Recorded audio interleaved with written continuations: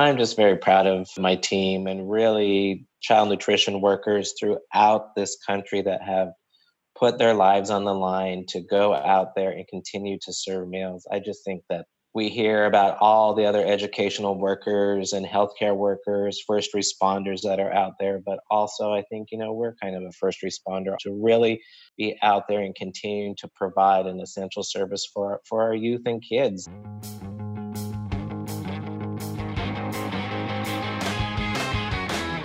Welcome back to another episode of Adventures in Ed Funding, the podcast series presented by CASBO, the California Association of School Business Officials. During this extremely challenging time, we're changing the focus of our series to bring you more topical guidance and inspiring stories from around the state as communities far and wide adjust to the new reality of schools being temporarily closed. My name is Paul Richmond, and I'll be your guide.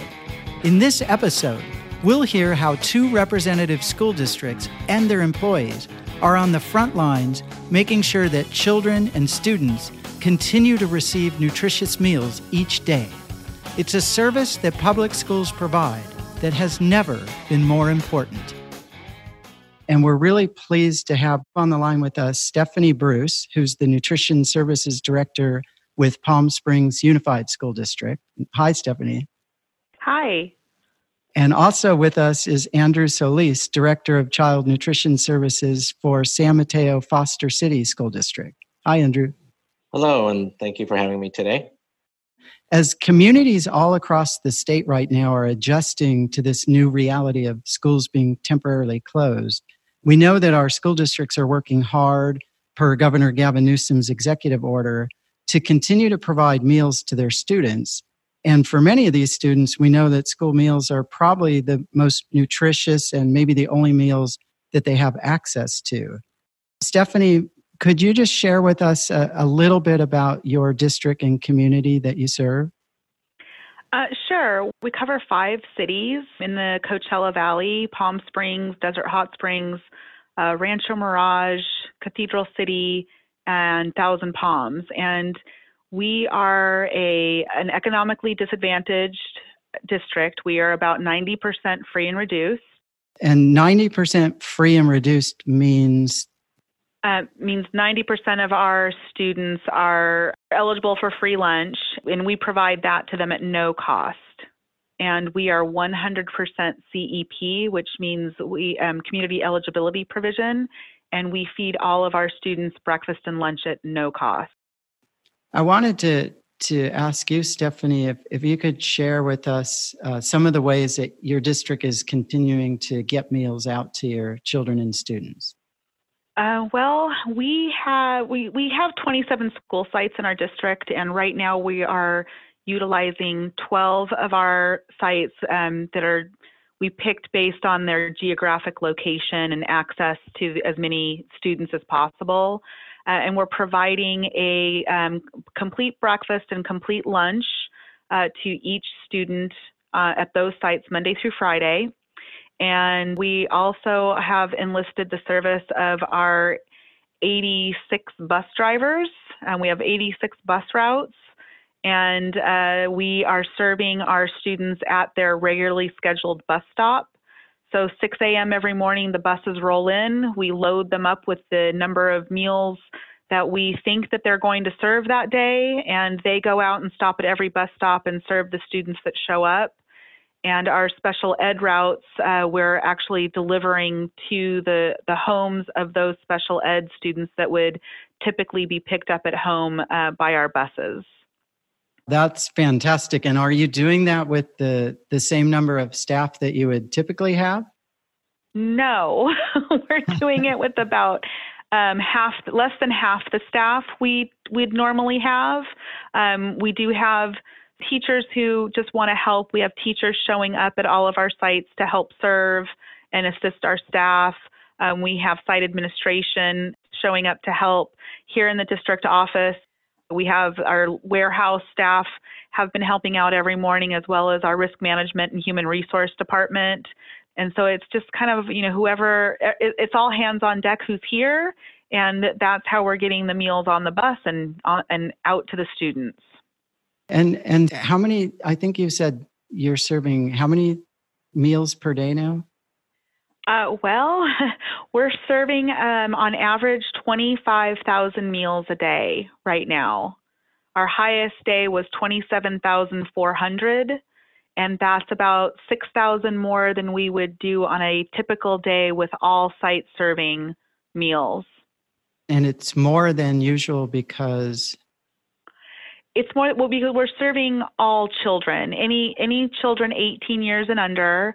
We're serving, so it's not just the students that attend our schools, it's the children in the community that may go to private school or a charter school that's not part of our district, or might be on the border of our neighboring school district that we're also serving. I see. So public schools stepping up for entire communities. Yes. Since the schools closed, are there one or two particular moments or scenes that have especially made an impact on you? Well, the first day we started doing this, what actually made me tear up was watching the buses roll into our district facility. And I have an amazing picture that it's actually on my Facebook, and I posted it on LinkedIn. It was so awe-inspiring that all the people that showed up, it warmed all of our hearts that the community steps up and makes things happen in a crisis. The other moment that really warmed my heart is just, the first week of this, it really felt like we had been going through this for over a month, and it was only 5 days. And I had a parent in our community send me an email thanking my staff and what we are doing, telling us that the highlight of her children's day is they take a field trip to the school facility that we're serving meals. They pick up their meals and they come home and they have lunch together as a family. And she sent me a photograph of her 4 kids eating the school meals and them talking about how they know that their favorite lunch guy who works for us, named Mr. Jared, they know that he put that meal together just for them. And it just gave them a sense of familiarity in this strange new reality that we are living in. And it keeps them connected to their school, which is so needed right now. That's a wonderful story. And shout out to Mr. Jared. Absolutely. I'll let him know. Yeah. And Andrew, how about you? Can you tell us a bit about your community and your district? So the San Mateo Foster City School District serves 2 cities, San Mateo and Foster City. We range in our free and reduced eligibility anywhere from 4% up to schools that have almost 70% free and reduced eligible students. We have about 12,000 students within our district, serving preschool through 8th grade. And we are the largest school district in San Mateo County. And with our school meal program, we offer 4 of our schools where we do not charge any of the students for their meals. We provide those at no cost to them. And then we have also waived the reduced price copay throughout the district, just looking to reduce the barriers to supporting student education through providing meal service. And that's just one less thing that they have to worry about. And can you tell us a little bit about some of the ways your district is continuing to get meals to students and children?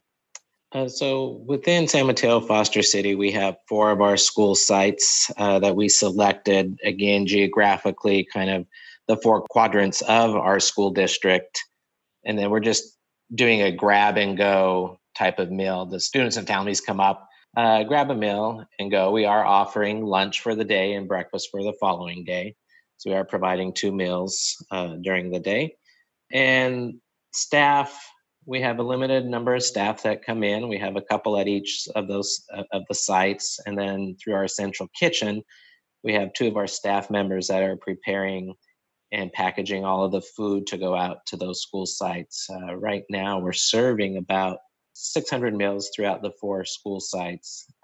So again, it's a limited staff that we have, but it's staff that's been very dedicated and willing and wanting to come into work. How about you? Have there been some moments that especially have made an impact on you? Well, I think what really is impactful is that the need of the community coming together and everybody coming out and willing and wanting to help within this time that we're in right now.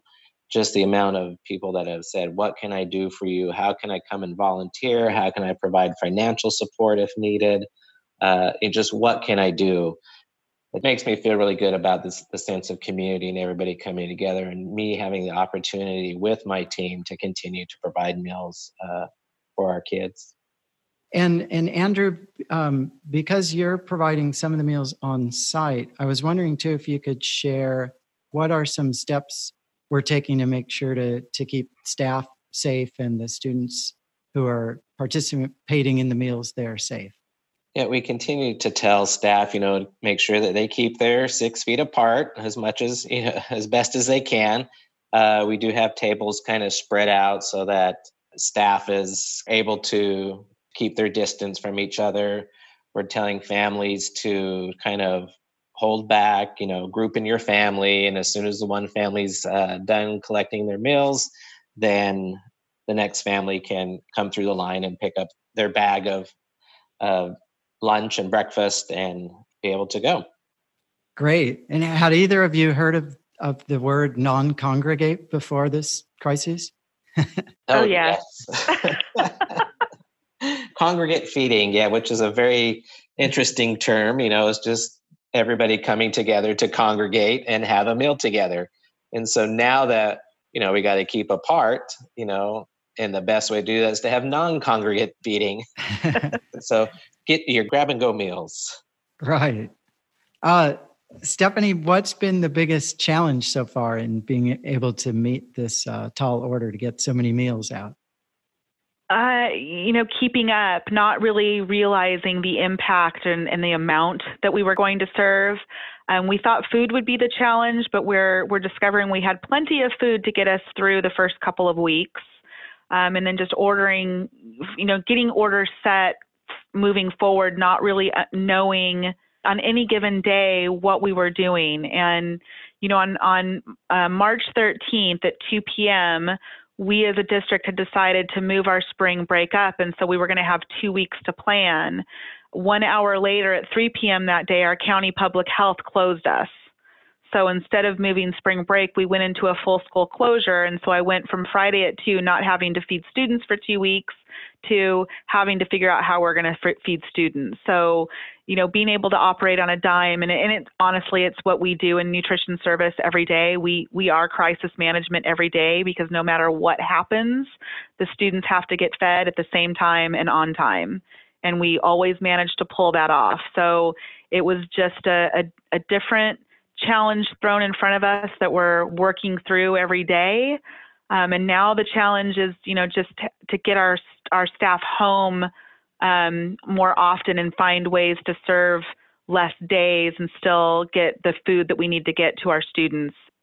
Right, because the staff is really putting in a lot of extra effort and time as well. They are. And, and as much as we're practicing the social distancing, like Andrew mentioned, school food service people are huggers, and they like to be close together, and they're a tight-knit group, and it's a new way of thinking for them. And so, we're constantly making sure they wash their hands, which they're used to, but we're having them do it more often and standing apart. And it's difficult for them, but they're doing a good job at it. Yeah, it's so hard right now because we all could use more hugs right now. So. We sure could. Virtual hugs. Andrew, how about the biggest challenge you've encountered? For me, is just making sure that we do have enough food at the sites for that given day in planning. But that's kind of what kind of happens throughout even our summer meal service programs. Is that how many kids are going to show up to get meals today, and then making those adjustments. So it's always that guessing game. But I'm just very, very grateful for the staff and their enthusiasm to find what it is that we have in storage at the school sites, ready to give if we happen to run out of something that day. That they're just able to make that adjustment and crisis manage if taking that term from Stephanie of making those plans every day. Mm-hmm. If you're a child nutrition director, do you get to go to the front of the line at Costco right now? I wished. I wish I could even have time to go to Costco. We're working 18, 19-hour days where there's no way we have time to shop for ourselves. Wow. And I think like talking about Costco and just really our school partners within this, our school distribution, our milk companies, all the dairy companies, is everybody in the school manufacturers, just everybody coming forward and doing what they can with what they have now to ensure that we still continue to have food to purchase and get going. Our distribution partners are still in full operation. We need something, they're bringing it to us. That's great. And I'm really glad you lifted up that part of it too, Andrew. I wanted to ask each of you what lessons you've learned so far that you might especially want to share with some of your colleagues in other school districts. I think for me is that, people are there. They're willing to help, and all that takes is just a phone call. In normal times, if you will, trying to get people to come and help and do things could be a little tricky. But now, we really have that sense of community, that sense of help and volunteerism. And I sure hope that continues past this that we're in right now. Yeah, I would mirror exactly what Andrew said. And, for me, it's really watching my team come together. And, it's not fair that they're here working and other people are home, and that frustrates them. Yet they show up every day and they ask what they can do to help support me and the students. And it's just, I'm overwhelmed every day at the amount of resiliency that the nutrition service personnel have. They're typically the lowest paid members in a district. They're the hardest working. And in times of crisis, we're the ones who show up. And, we might not like it all the time, but we do it, and we do it well. And, I had a little melting point yesterday when I had a truck show up and he refused to bring the load to the end of the truck so that my team could take it off. And I was arguing with the truck driver, and I was so angry, because he just wouldn't listen. And I turned around and I had 4 of my warehouse guys with their arms crossed standing behind me, and realized that's why the guy wasn't getting out of the truck. So, it just kind of made me proud that, I was at a moment where I was melting down, but my guys had my back, and they did what we're not supposed to do. And we went on a truck and unloaded everything that we needed to unload. And so they get it done no matter what, and they support each other. And that's just been wonderful to see. That's great. We won't get anyone in trouble if we broadcast that story, right? No, we won't. Yeah. It wasn't anybody who typically works in school distribution. It was a private contractor. Okay. Are there any last things either of you would like to share or highlight that maybe I didn't ask about? I'm just very proud of my team and really child nutrition workers throughout this country that have put their lives on the line to go out there and continue to serve meals. I just think that we hear about all the other educational workers and healthcare workers, first responders that are out there, but also I think, we're kind of a first responder to really be out there and continue to provide an essential service for our youth and kids to help support them personally in this time and to be part of their educational process, even in this time of distance learning and the different things that are going on. Absolutely. It's incredibly heartwarming to see. And I would just like to not just thank my staff, but every single nutrition service person out there across the state, across the country. They're doing amazing work, and they're getting it done, and they're doing it with a smile on their face. And the best part is when you see the smile on the faces of the families that come through to get the meals and the consistent thank yous. And they're bringing our staff flowers and cards and pictures of their kids. And it's just amazing. And I just, I wouldn't say hug a lunch lady, but we can't do that anymore. So, just give them a thank you and a thumbs up, and that's all they need to keep moving. That's great. And I have to ask this last question. You're both individually taking care of your well-being, yes? As best you can? Absolutely. As best we can. As best we can. Well, thank you both so much. I know that communities all across the state are so grateful for the work that both of you are doing and your colleagues in districts across the state. Thank you, Paul. Yeah, thank you for highlighting this. It's great to be a part of it.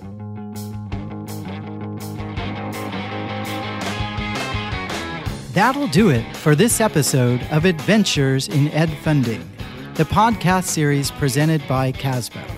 A very, very special thanks to Stephanie Bruce from Palm Springs Unified and Andrew Solis from San Mateo Foster City Unified for joining us, and to school food service workers across the state and nation who are ensuring that even a global pandemic cannot stand in the way of meals getting to our students who need them.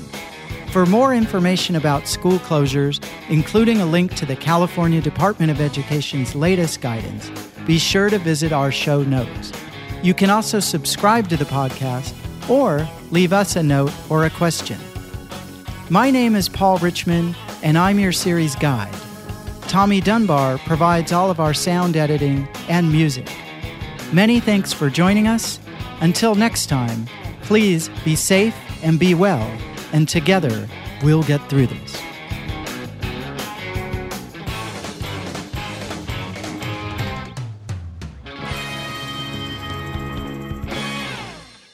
It's so hard right now because we all could use more hugs right now. So. We sure could. Virtual hugs.